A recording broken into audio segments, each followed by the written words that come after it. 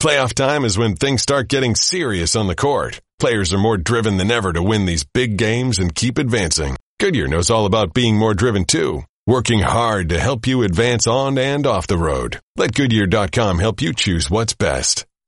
About time, Wendy. Jesus. Boy, you sound great, MacMahon. I know. I don't know what the hell's going on. I got something in my throat like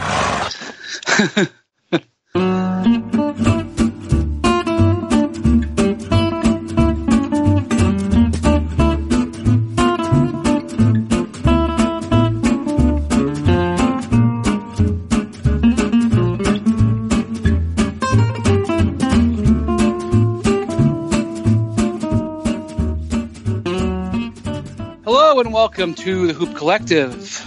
It's Thursday week. Still week one of the playoffs, I guess.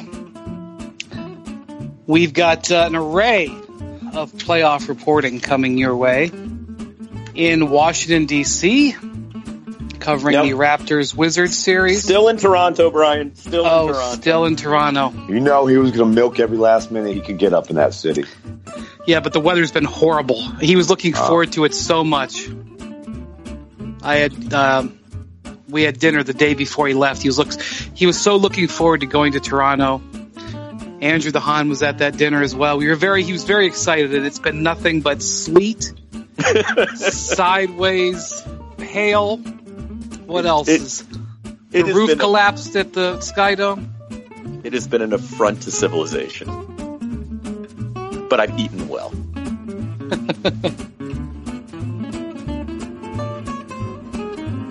Oops, I accidentally muted. And it's Kevin Arnovitz. You have to say you can't just describe Toronto eating well and then move on. Kevin Arnovitz in Toronto, soon to Washington D.C. Yes, 5:20 p.m. Oh wow, you really milked every last second of the Raptors up there. Although I wouldn't be all that excited to get to Washington right now either. In Los Angeles, it's Andrew Han spinning dials. Hi. Clicking tabs and checking boxes more accurately. And in Houston, where he presided over James Harden's 2 of 18 shooting performance last night, it's Ban MacMahon. He's Ban MacMahon. He's the baddest dude in all the land. You got Texas blood as thick as mud. He's Ban MacMahon. Howdy, partners. You sound like you're in the third round of the playoffs with that voice, MacMahon. I'm a little worried about you.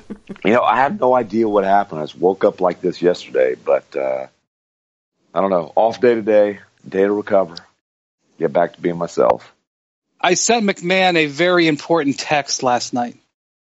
I noticed that James Harden had cupping. I don't know if the scars isn't the word. Cupping marks Bruises on his shoulders last night. I've never noticed that James Harden had done cupping before, and I want to know if it had something to do with his 2 for 18 shooting performance. MacMahon, answer. I didn't get to the bottom of that. Like I told you, though, when I was growing up, cups were just for your cojones, and so I don't know about this newfangled stuff. Well, Steven Adams had some cupping marks on his arms. He's been doing it for a while, and he fouled out last night. So I don't know. Maybe it's time to lay off the cups. No doubt. Well, when he fouled out, at least Rudy Gobert was kind enough to point him toward the exit. I didn't see that. Oh, yeah, an emphatic. Oh, and he took the exit, too, because he just went – he didn't just foul out. He excused himself to the locker room. He just immediately stomped off the court because the sixth foul was it was probably a foul, but it was a rough way to go out. Yeah. But MacMahon, that series, I'm not surprised the Rockets are up 2-0, but the Wolves getting 0.0 out of Karl Towns. He scored less than 10 points both games. I think only one guy in their starting lineup scored over 10 points last night, and that was Andrew Wiggins, who didn't previously have a reputation of being the most stout guy in those moments. very disappointing showing for the Wolves, even though I'm not surprised at the 2-0. Yeah, Butler's also pretty much no-showed, and, he's got a wrist thing that, he's fine. In addition to the knee that he was coming off. But Towns, it's seeing up close the passive-aggressive little dance between Towns and Tibbs is pretty fascinating. Twice now, after both these games, in which Towns got only 9 shots in each game, Tibbs has called him out for not playing with enough energy. Need more energy. Need him to run the floor. Need him to repose. Need him to, sprint in the half court, et cetera, et cetera. And Towns, game plan is his favorite term. I swear he says game plan at least 10 times per availability. Yeah, he definitely said after game 1, I was just following the game plan. Yeah, I mean, he said it once yesterday, like 5 times in a 3-sentence answer. And, last night he's talking about ain't no time for negativity, only time for positivity, can't be frustrated, da-da-da. Dude, this guy, I mean, for the kind of talent that he is, it's embarrassing how he's just a complete non-factor and just kind of coast through this thing. And by the way, look, the Rockets are doubling him. Obviously, he's a focal point, but on some of these occasions, like when he switched, when Harden or PJ Tucker switch onto him, they just bully him. I mean, they just bully him off the block. And on others, he'll, I guess is the game plan, go stand in the corner with your finger in your nose. And then Clint Capella is just out, just completely dominating them, just running them up and down the floor, killing them on the glass. I mean, if you watch this series and you said, hey, one of these bigs is one of the rising superstars in the league, you say, yeah, that Capella kid's amazing. Right. Well, I don't think it's a very well-kept secret that Towns and Tibbs aren't exactly buddies. Right. And that'll be interesting to see how that plays out going forward. The Wolves came in on such a high, winning the last game of the season to get in, but really the second half of the season was a pretty big disappointment for them, slipping from 3 to 8. Obviously, we know is because Butler got hurt, but it still was disappointing. So last night I thought was interesting, the real difference between the Rockets year over year. Harden goes 2 of 18 is just horrible. Yeah. And the Rockets win by 20. Now, granted, they weren't playing the 86 Celtics, but and they were home. But Chris Paul, who was not great in game 1 when Harden was great, Chris Paul has a phenomenal game, vintage Chris Paul playoff game. And that's the difference, right? You have the backup gunner that you can go to. I mean, there were a bunch of reasons why the Rockets were better, but, a year ago, James Harden goes 2 for 8 in a playoff game. The Rockets are not winning. Yeah, the guy had more steals and blocks than he had buckets. He's 2 of 18. Last guy to go 2 of 18 in a playoff game was LeBron in 2008. But you're right. Game 1, Harden just took over, carried him when nobody else was hitting shots. He had 44. CP3 had 6 turnovers, tying the most for his career in a playoff game. And then last night, Harden couldn't buy one. CP3 took over. But look, the Rockets haven't shot the ball well at all. Last night, they shot in the 30s, and they blew the Timberwolves out by 20. So you not only have that extra Hall of Fame playmaker, so far they've taken turns in games, but the Rockets legitimately are a really good defensive team. So they don't necessarily have to shoot well to win playoff games. I like this new gravelly voice. I like this new gravelly voice, MacMahon. It's very manly. I hope it. What are you saying? My normal Texas twang is not manly? Yeah, I'm just saying this is just a new. It's like Joel Myers level. No, exactly. Like Lester Munson, the old voice of the Georgia Bulldogs. Oh Lordy! I like it. Stick with it, MacMahon. Start gargling the gravel. I mean, I think the thing with Houston is, and I don't know. I mean, it's been given a bit of attention, but look, I think there was no doubt they were going to score this season and this postseason, and they have had a couple of cold shooting nights. But but the question has always been, could they be a top 5, a top 10 defense with this personnel? And Chris Paul's certainly going to help, and Capella just learning all the sort of dark arts of big man. Not just the guard and pick and roll, but as the back line help, et cetera, et cetera. I mean, we knew they'd pick up PJ Tucker. Luke Bonamute, who's hurt this series, but they did a nice job of adding defensive personnel. But as a scheme, could it work? And I mean, then they do this thing this offseason. We're just going to basically we're going to design a defense for Golden State, and to hell with the other 28 teams. They are like-sized players. We're going to create a switch defense. Yeah, there's some awkward ones, CP and Clint Capella, and we'll protect that, certain combinations. But we're going to become a defensive team like that, even though, our personnel is okay, maybe suited to it. But it was a roll of the dice, and Jeff Bizdelic kind of comes up with the scheme. And it's worked. And it's worked beautifully. And they are legitimately a good – you would never cite the defense in the context you would an 06 Suns team. Which, by the way, were never as bad as people thought, but this is an actual calling card. They can win games against good offensive teams, and statistically speaking, the Minnesota Timberwolves, at least over the course of a season, are a good offensive team. Until the lights get bright in the playoffs. Yeah, but they can win games with their defense. I mean, they can again on a night, as you say, 2 for 18. They don't get a hell of a lot. They get to the line 21 times. Break even there with Minnesota, but they're capable of scheming, of throwing different combinations out there. Nene, what he's lost in mobility, he makes up for in smarts. Tucker is just so all-purpose, such an important. You can't run a defense. He's the Draymond in that defense, no doubt. And you can't do that without that guy at the floor. And that's why Tucker. D'Antoni was lobbying pretty hard for Tucker to be an all-defense guy, because he is definitely the guy who makes it go in the starting lineup. And like I said, Mbah Mute's out, but Mbah Mute is tremendously valuable. It's kind of that all-purpose defensive guy. And then Ariz has kind of been the lone wolf defensively for him for a few years. But with those three guys, those are really kind of the guys who make this thing go. So let me pivot. The difference there, year over year with the Rockets is some better supporting players and, obviously getting Chris Paul. Let's pivot to what happened in Cleveland last night.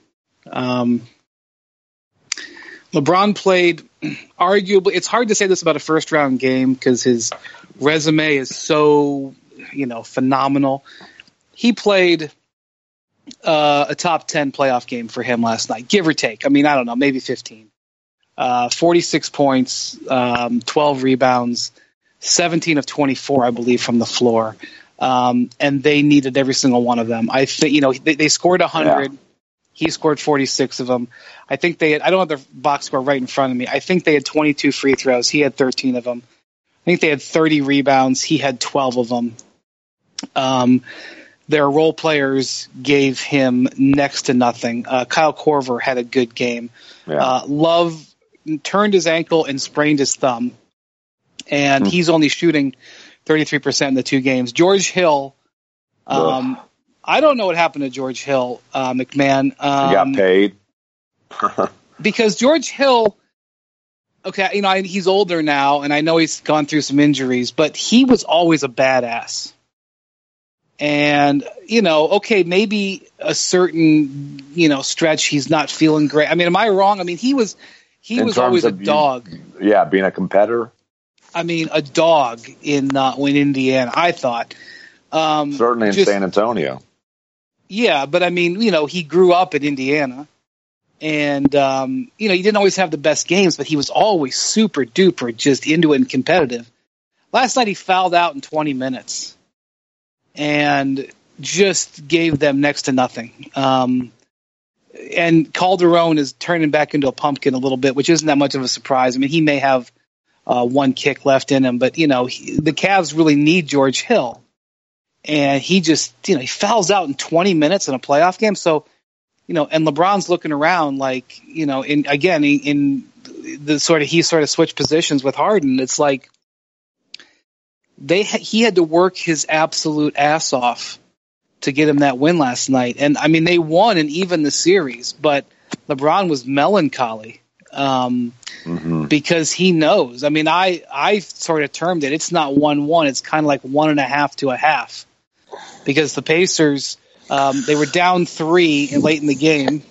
A very telling final minute. The Cavs are up 3 with the ball, and they're trying to run a two-man game with George Hill and LeBron, but Bojan Bogdanovic is guarding LeBron. And he's actually been better defensively this year than I thought he was. He's been the only guy who's been able to do much against LeBron in this series. He deceptively athletic. I don't know. He for some reason that's a white joke. I know he's got good size, but they started with Thaddeus Young on LeBron, and LeBron scored the first 16 points. I mean, it wasn't. Yeah, it might not have mattered. 2 assists. They had 22 points. LeBron had 16 of them, and assist on 2 threes. That's what I'm talking about. And so, anyway, there's last minute. George Hill's got the ball, and LeBron's on the elbow, and I think it was supposed to be a screen roll, but like LeBron. I think it was just because he was exhausted. He couldn't get off of Bogdanovic. Maybe Bogdanovic was just doing a really good job, but like LeBron just was there. He just didn't do anything. So George Hill was like, all right, I guess I'll do it. And he ran over. I don't know if he ran over, but he committed an offensive foul to foul out. And that was when the Pacers got the Cavs botched a pick and roll, which they do with the best of them. Nobody can botch a pick and roll defense like the Cavs. Oh, boy. And Oladipo had a clean look at a three-pointer, and he missed it. I couldn't believe he missed that one.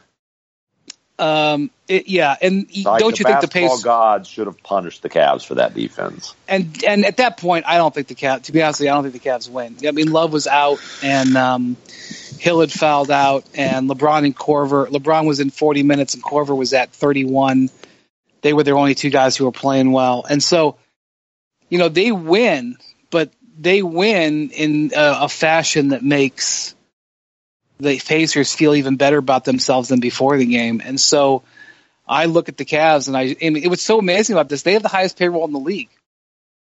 But they just don't have the supporting cast like they used to, man, and it's showing up.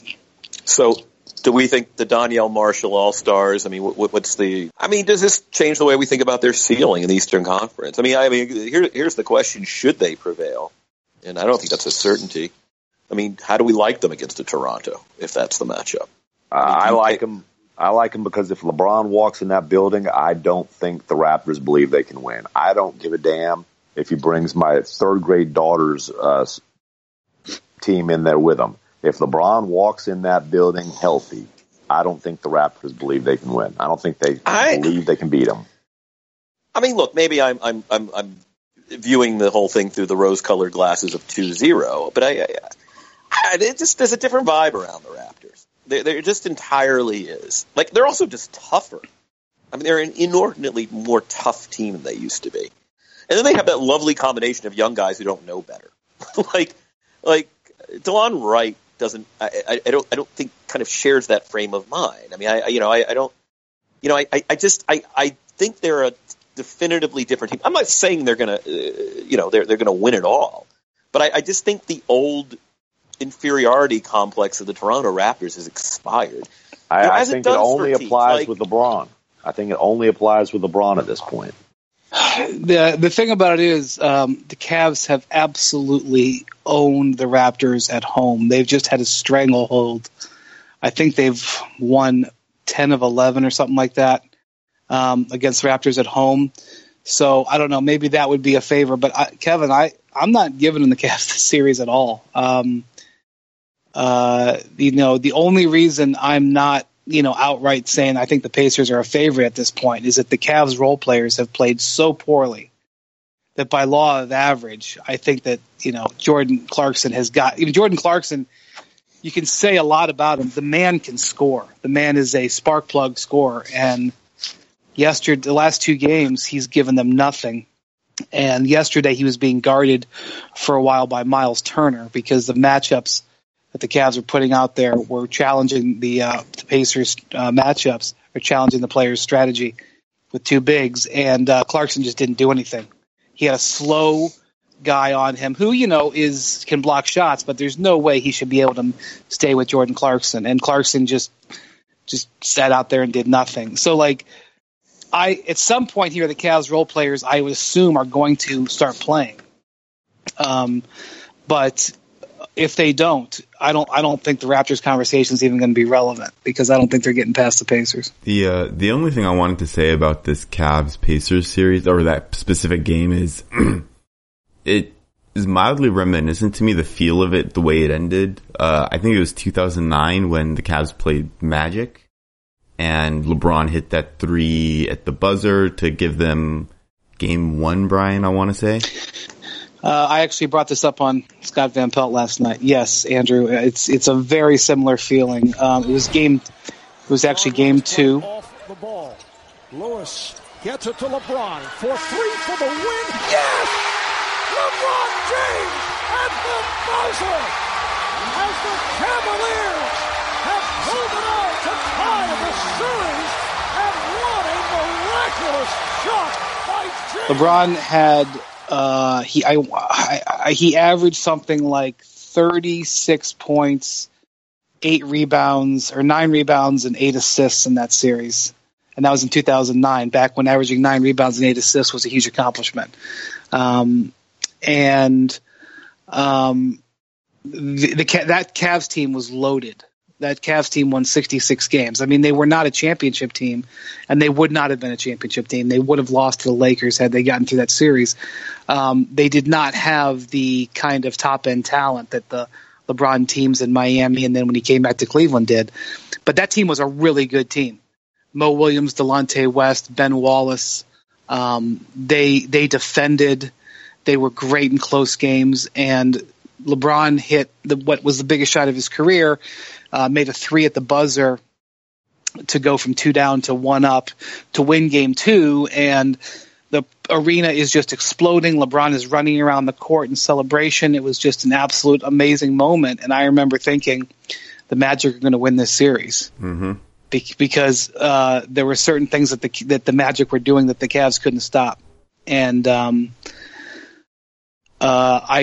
I'm not quite there with the Pacers, frankly, because the Pacers, don't have a Dwight Howard, don't have that Magic team was pretty good. Hito Turkoglu was in his prime. Yep. Rashard Lewis. Some have accused Hito Turkoglu and Rashard Lewis of being more than in their prime in that series, considering both were later suspended for PEDs. But nonetheless, by the way, as a real quick aside here, there wasn't much talked about this, but Jody Meeks was just busted for HGH. He denied it and everything like that, but the league pretty much made it clear he was on HGH. But anyway, Andrew, he probably ought to get a refund. Actually, not. He was having a good year, and he was kind of on the fringe of the NBA. Well, anyway, Jody Meeks got suspended for HGH, and nobody talked about it. But Turkoglu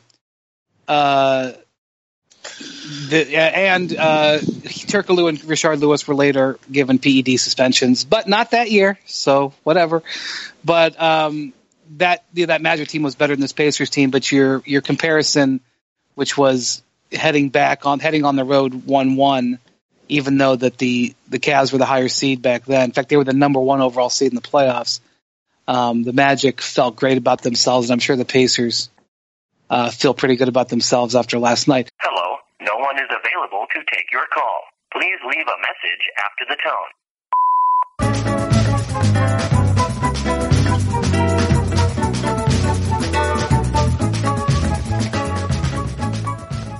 So, Andrew, you and I have been talking about Summer League recently. Uh-oh. Is it really? Uh-oh. Is it really that? Is it really that time of year? Is it really that time of year? We've been talking about Vegas recently, so I'm appreciative that you're cloaking it under the guise of Summer League. Well, now you've just screwed us. It's kind of that time of the year where you start thinking about making plans for Summer League and, stories that we're going to work on. Absolutely, right? I mean, that's what we're talking about. We're not talking about... We're definitely not talking about casinos we're going to go to. We're definitely not talking about games we're going to play or restaurants we're going to eat at or the gallivanting around town that we're diligently planning on. Right. We're definitely not talking about sports books that we're going to maybe do shoots from, because the Supreme Court will have finally ruled at some point about gambling. We're definitely not talking about poker strategies. We're definitely not talking about craps. Not at all. That's not happening. Never. But we are doing some planning, and that's where we started to talk about the Hotel Tonight app, because while Hotel Tonight is well known for being able to book a room, at the last second and getting great deals from hotels that they have contracts with. And the cool thing about that is that you can, once you get an account, you can book the room in just 3 taps and a swipe. So if you just need to do it real quickly, but Hotels Tonight also, you can book rooms up to 100 days in advance in the top destinations. And by the way, I think we're within 100 days to Vegas, Andrew. So I mean, if it might be time to fire it up. We would just have to go earlier then, right? There's right. No choice. Right. And potentially stay later. Because nothing goes over better at home after being on the road for 2 months with like the finals or the playoffs and the draft and free agency. Nothing goes over better than telling my wife, hey, Summer League is here and it's time to go to Vegas. But so one of us better get on that Hotels Tonight app and see what all the fuss is about. Whether it's a trip just a few months off or a last minute plan, Hotel Tonight is where you go to score amazing hotel deals. Download the Hotel app today.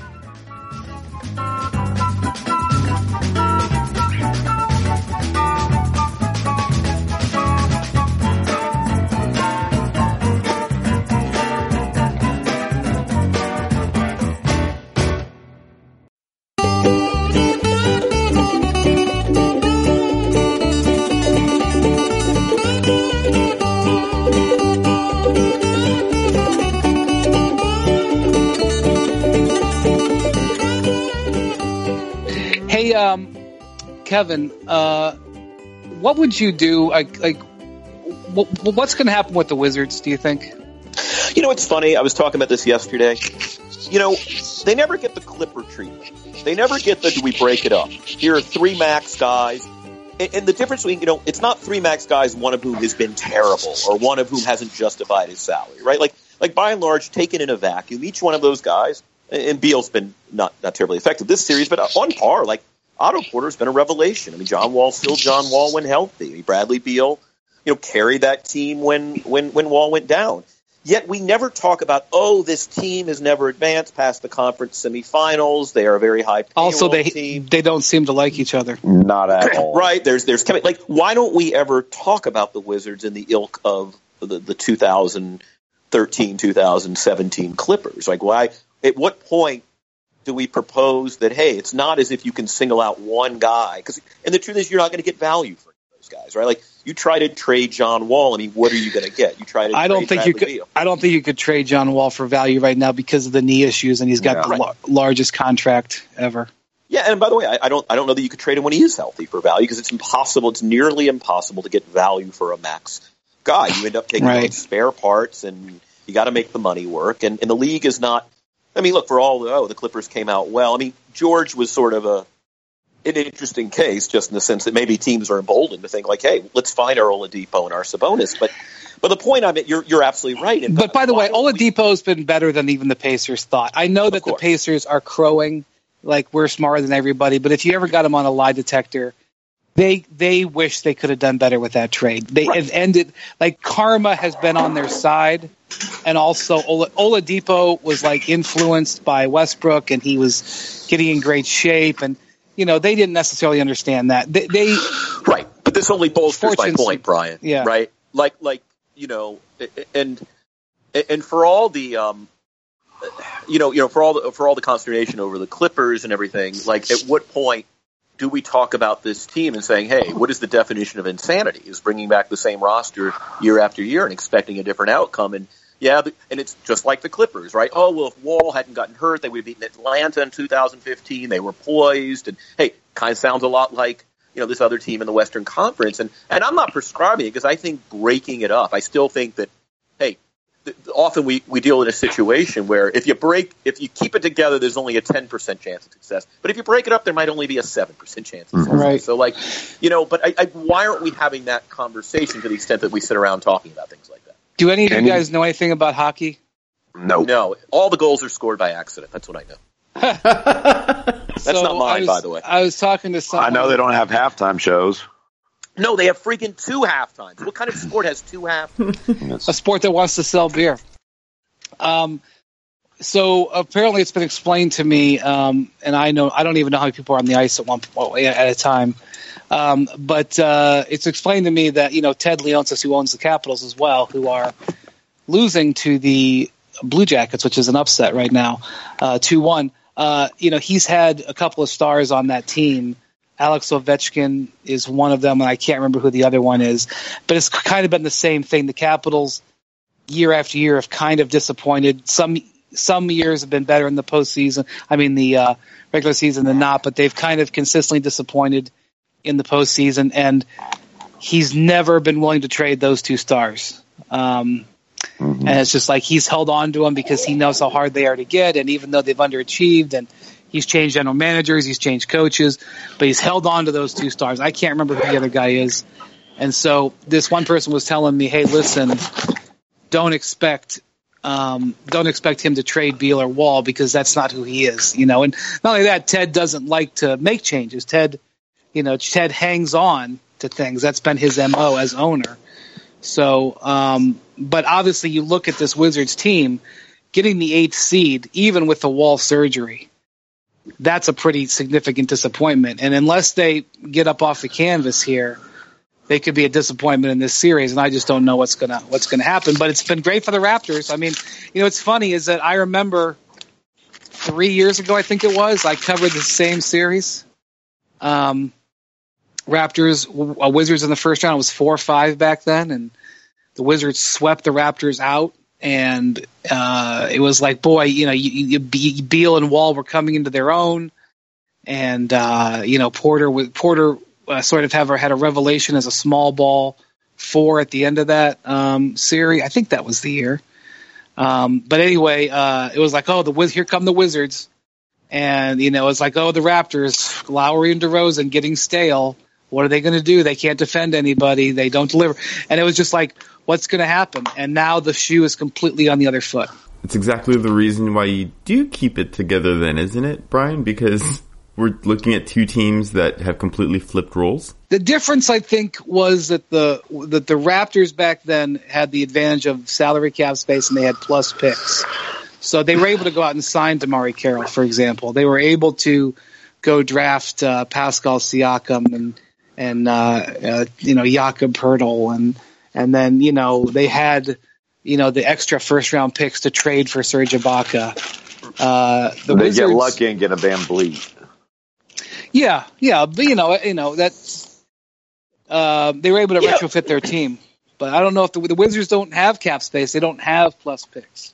I mean, that therein lies the problem, right? Like I think there is virtue to continuity, but management in Toronto did a very good job of reassembling the pieces, and they also just drafted exceptionally well.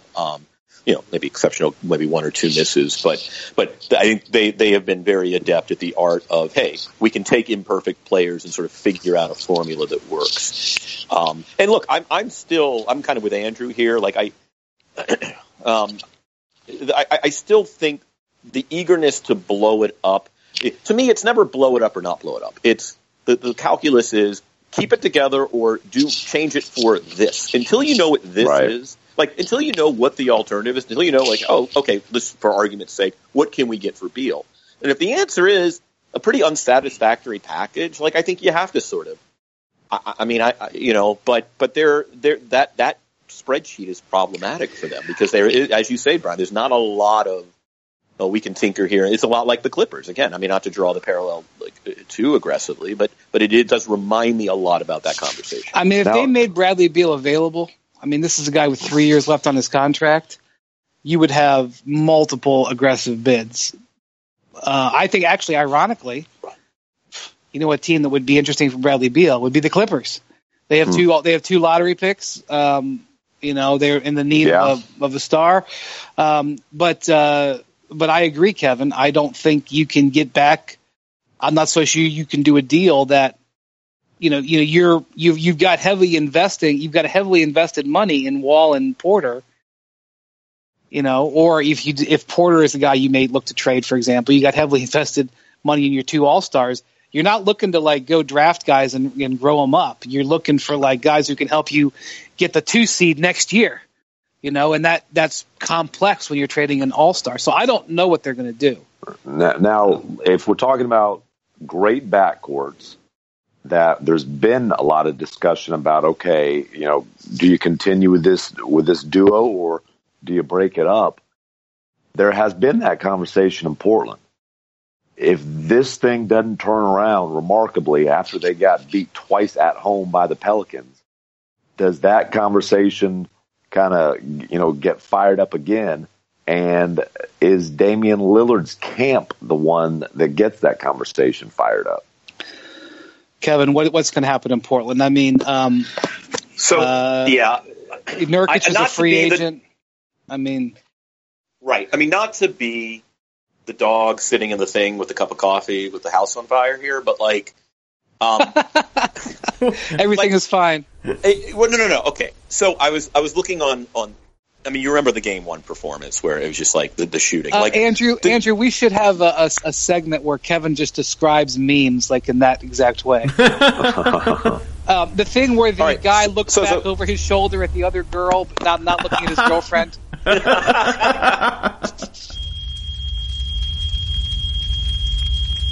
This is fine.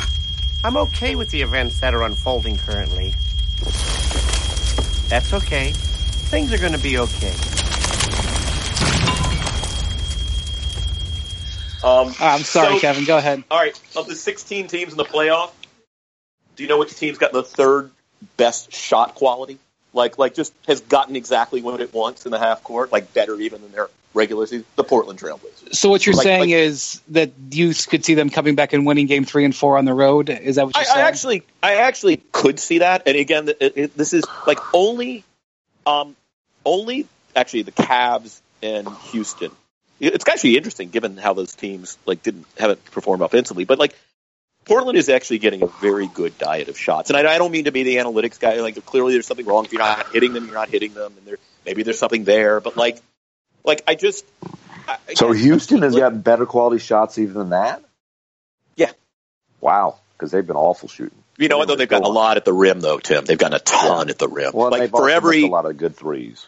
Oh, and by the way, this doesn't factor the actual conversion of the shots. This is just I hear you. If on an average day, these are the shots that are available, how would the team do on an average day? They've done very well. The Cavs are second. I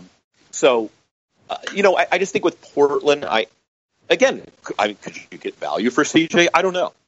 That's a reasonable question to ask. I just think baby meet bathwater.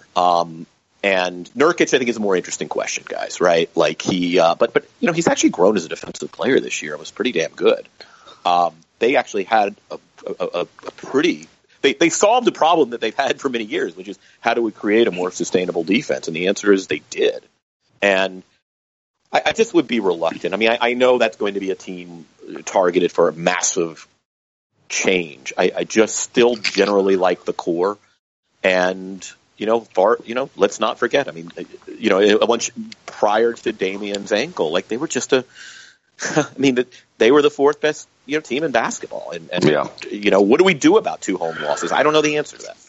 Well, I wonder, though, if they are first round flame out, especially if it's a quick series, if Drew Holiday keeps dominating and obviously AD's AD and Rondo's playoff Rondo, which is a bizarre Mirotic has been good too. What I saw, Mirotic, yeah. Damian Lillard met with the owner, which is a pretty extreme measure, given that owner's never really involved. I wonder if Damian Lillard... Wait. Let's revise that. He's involved. Oh, he's involved. In the league, this is the way it's said. Because Paul Allen's company is called Vulcan Incorporated, right? Or is it's Vulcan something? And, Paul, I won't get too far into the weeds here, but Paul has some people working for him at Vulcan who, obviously during the football season, he's heavily invested in the Seahawks, and other times of the year he's like off in Antarctica doing like environmental work on one of his 400-foot yachts. I don't know if he still has two 400-foot yachts, but at one time he had two 400-foot yachts. But so he's not in Portland all that often a lot, and so he has like conduits who monitor the team. And Kevin, I'm sure, can back this up. But when there's a disturbance in the force, or maybe that's I'm mixing metaphors, but when there's a disturbance in Portland and Paul Allen is displeased, the word goes throughout the NBA like this: the Vulcans are getting active. The Vulcans are upset. The Vulcans, the Vulcans are very much mindful of what's going on there. Okay. Involved in the sense of he does not sit face to face with players. Like that's true. That is true. Dame pushed for that meeting because he felt that need to establish that sense of urgency. If this thing flames out, what's the next step for Dame? Well, when he does sit in front of players, I don't think he's happy when it becomes public, like it did. Yeah. I do not think he was pleased with that. Kevin? I think there will be some considerable movement in the roster in Portland. I don't know that it'll be one of those two guys. I think here's the good news for them. All right, they have some bad contracts in Turner.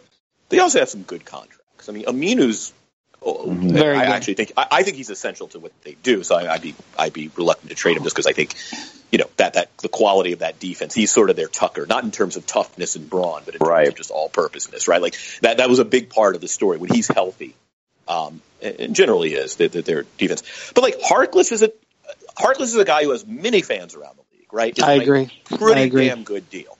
That's something you could do. You can aggregate assets.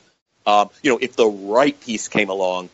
Who knows if Zach Collins would be available. But I think, he's an interesting young player. Right? Like they have guys on the roster that I think you could aggregate who run good deals and kind of get that piece, particularly given the number of teams who'd be looking to add, good upside guys at a low price, who might have talent out. But I just don't know that there's ever been any willingness to break up that backcourt. I know it's a popular opinion. Those two guys can't win together. Han and I have actually debated this in the past, but I think, I don't know there'll be major upheaval. I do think there will be a lot of movement on the periphery of that roster if they do lose this first game. But again, they can do that because they have a couple of nice quality contracts. Well, I gotta go, guys. Okay, Kevin, thank you for joining us. Have a safe trip. So I think one of the things about Portland, you can talk with nuance, but generally McCollum and Lillard play great and they win. McCollum and Lillard play average. And it gets dicey. McCollum or Lillard play poorly, even for a half, and they can't. And that's just the reality of it. And so I don't know what's going to happen there.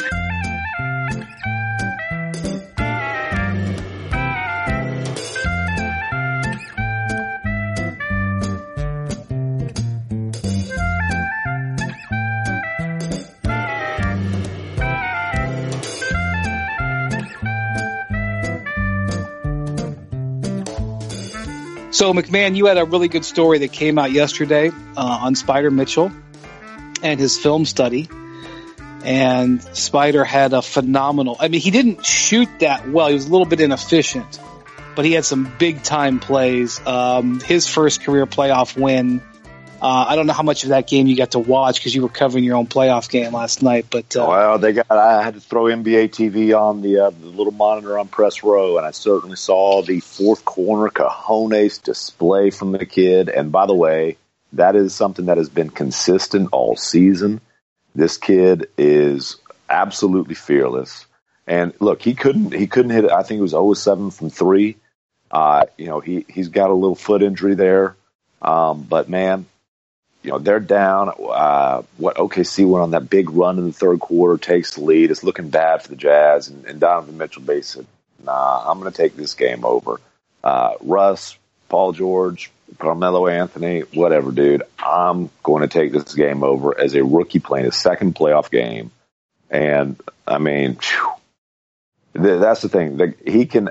It's so rare to see any player, but especially a rookie, who can just take games over and score in bunches the way he does. There's only maybe probably like 10 players in the league who can do that, and he does it a lot.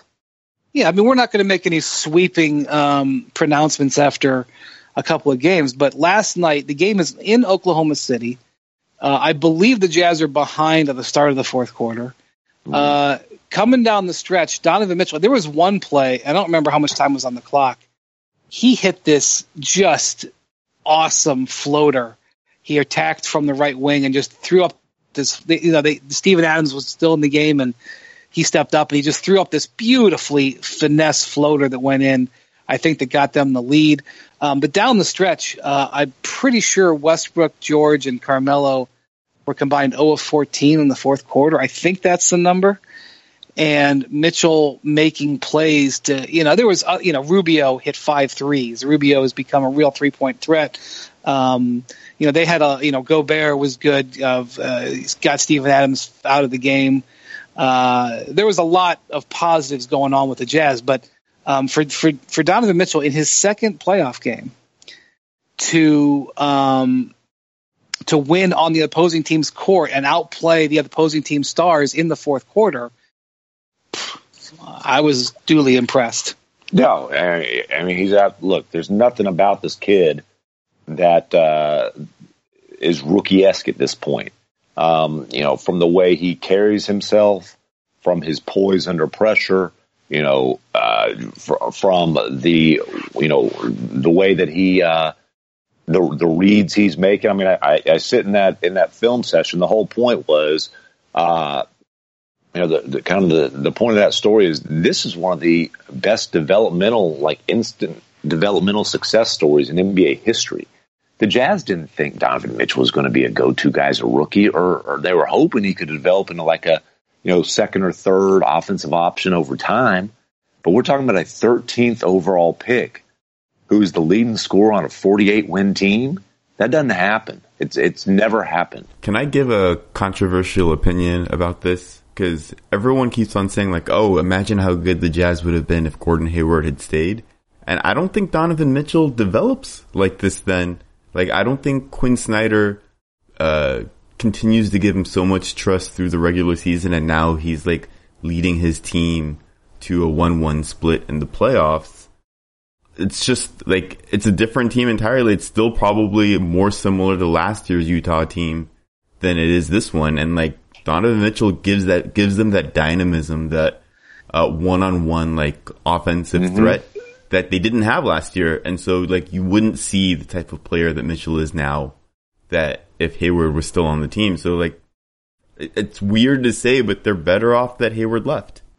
So you're saying like this would be like a blog boy opinion, right? blog boy opinion, Jaylen Brown, Jason Tatum, and Donovan Mitchell benefit from Gordon Hayward not being there. Would that be a blog boy headline? There you go. Aggregate that. I'll tell you what. And though, Terry Rozier, who's been great. Who? I don't know who. Yeah. Well. Yeah. That was embarrassing. I'm sorry. Yeah. Go ahead. I don't want to. Go ahead. No, you know what though, Andrew the Han? I think you're onto something there. And I don't necessarily know that they're better off, but I do know that Donovan Mitchell's development has absolutely been accelerated. Dennis Mitchell, or not Dennis Mitchell, I always do that. Dennis Lindsay, the Jazz GM, the way he put it to me earlier in the year, necessity is the mother of invention. They needed someone to fill that void. And, Rodney Hood was kind of the top internal candidate. But then Donovan Mitchell just kind of took it, and they kept throwing things at him, and the kid learns, he absorbs, and he puts it right into play. Like, a real simple example. A lot of those finishes last night, they're 1 foot finishes in traffic. That's something he didn't do in college.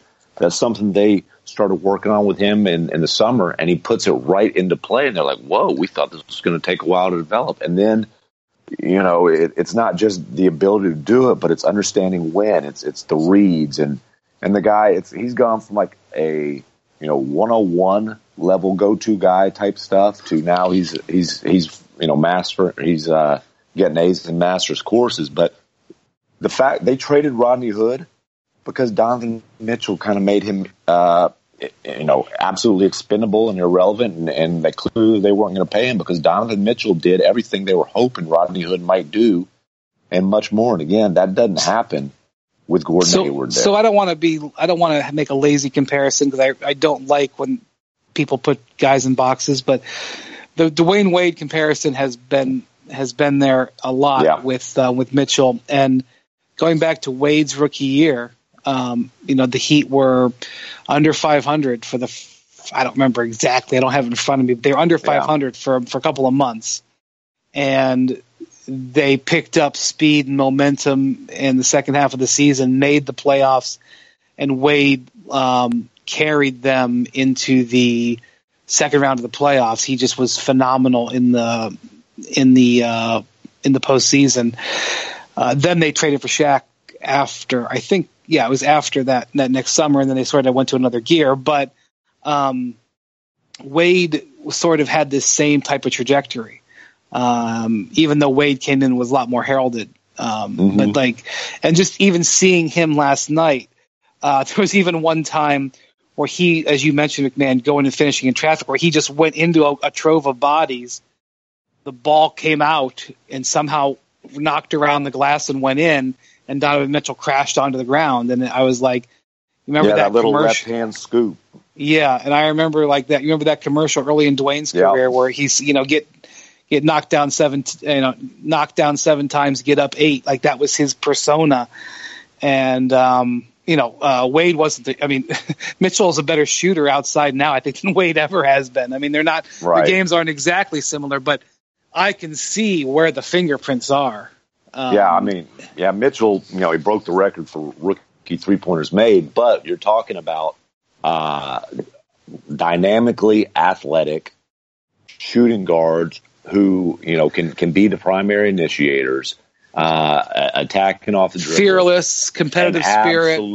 Absolutely fearless and embrace that responsibility of having the ball in their hands when the game's on the line, and teammates have complete confidence in them. If Mitchell adopts that, Wade defense, Wade might be the best shot blocking shooting guard of all time. It's possible. Tom Haberstroh has done extensive research on this. I think he says Wade's the best guy under 6'6" or under 6'8" shot blocker of all time. So if Jrue Holiday's making a run, though, if Mitchell approaches even that kind of element to his game, that's a bona fide star. And interestingly, they thought that Mitchell this year, when they drafted him at 13, and at the time they're hoping to re-sign Hayward, they thought Mitchell would, as a rookie, make an impact as a defensive-minded energy guy this year. I mean, that was kind of, long-armed, athletic, intense, intangibles. That's kind of what they thought he was, and then develop over time into a guy who could be a good scorer. So he definitely has that ability to be an impact defensive player as well.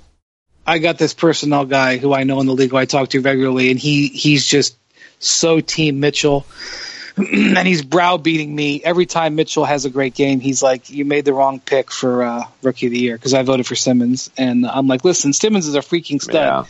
And he's just like, he's like, nothing against Ben Simmons, but he goes, "I'm going to horsewhip you on this for the next decade," and hey, give me either one of them. Yeah, really. I agree. I was like, just because you voted for one doesn't mean you're putting the other down. Before we go, I just want to pivot to that series real quick. Humongous game for the 76ers in Game 3, I think. Embiid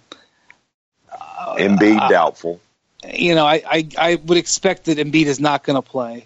Mm-hmm. Going on the road in Miami is going to have the momentum. The way the first two games have played out, basically, it's more complex than this. But in one game, the Sixers were too hot from 3-point range, and the other game they were too cold.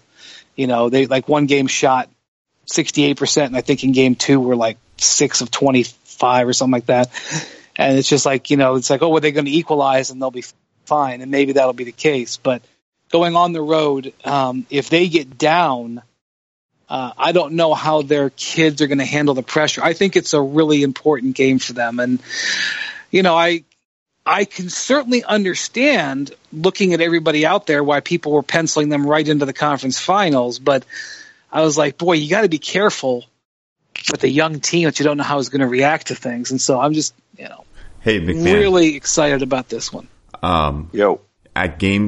During game 2, I was watching it with Brian, and I was playing this game of how early could I call it? Oh my God, it was hilarious. How early in the game could I call a victory for either team? I think, when did I end up doing it, Brian? I did it with 6 minutes left in the fourth. Well, let me just tell you that my mantra in general is that no NBA game is over because the games are so long, and even series. Well, and especially now with the 3-point shot, as prevalent as it is, the comebacks are ridiculous. Well, just one of my credos is there's always time. There's always time in playoff series. There's always time in playoff games. There's always time in seasons. There's always time. It's insane how long NBA games are. And so the concept that Andrew would call a game under almost any circumstances in the first quarter is laughable to me. But we were watching in a conference room at ESPN, and I think the Sixers were up by 9. Oh boy! And it was at the end of the first quarter, and they were in a 2-for-1 situation where they potentially could have scored, gotten a stop, and scored. And Andrew looked over at me and he goes, "I am so close to calling this game over right now."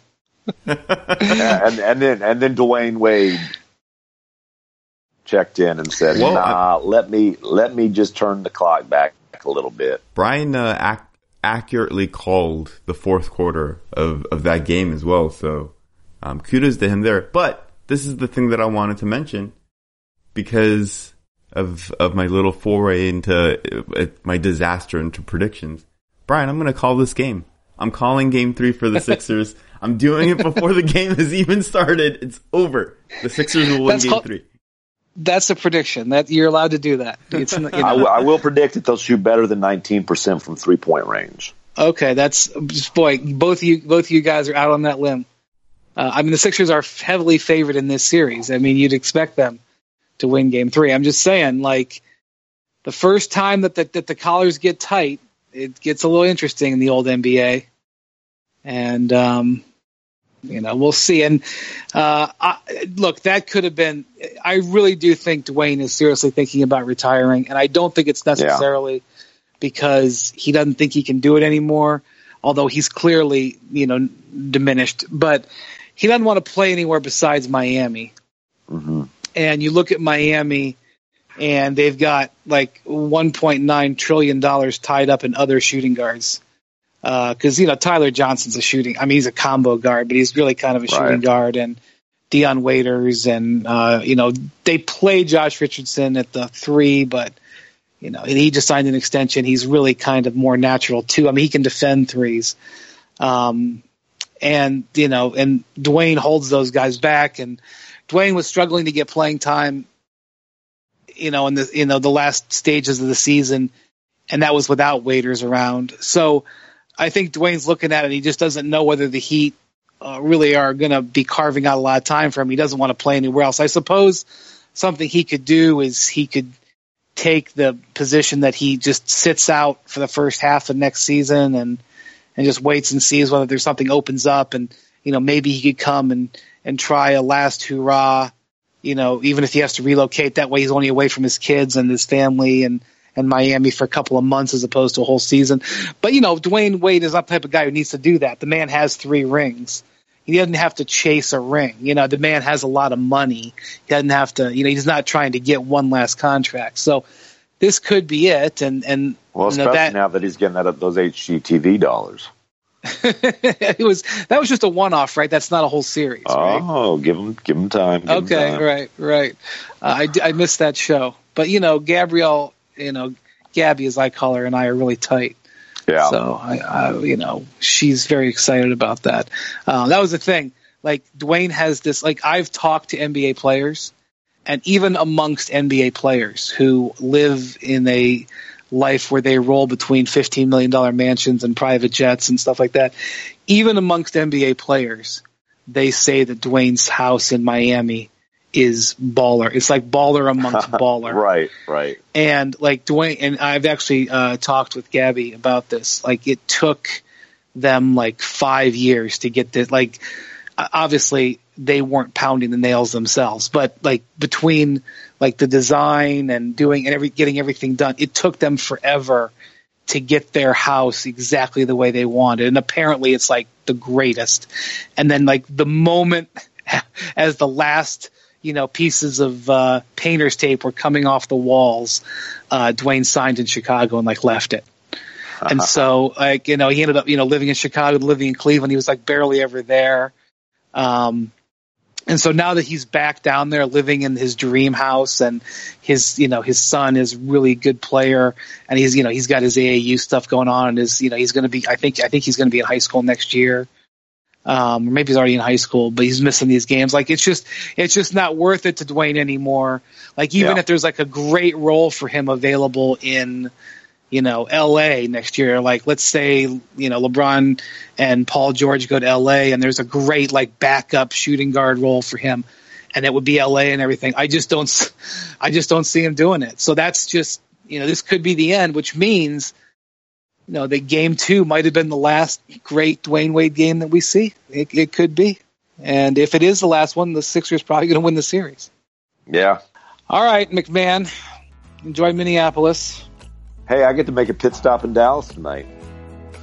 Oh, good. Well, I got news for you. It's still freaking freezing in the upper Midwest. I got hair on my chest. I'll be all right. I got hair on my chest. I'll be all right. Should be MacMahon's slogan. Thank you, Andrew Hahn, and thank you for listening to the Hoop Collective.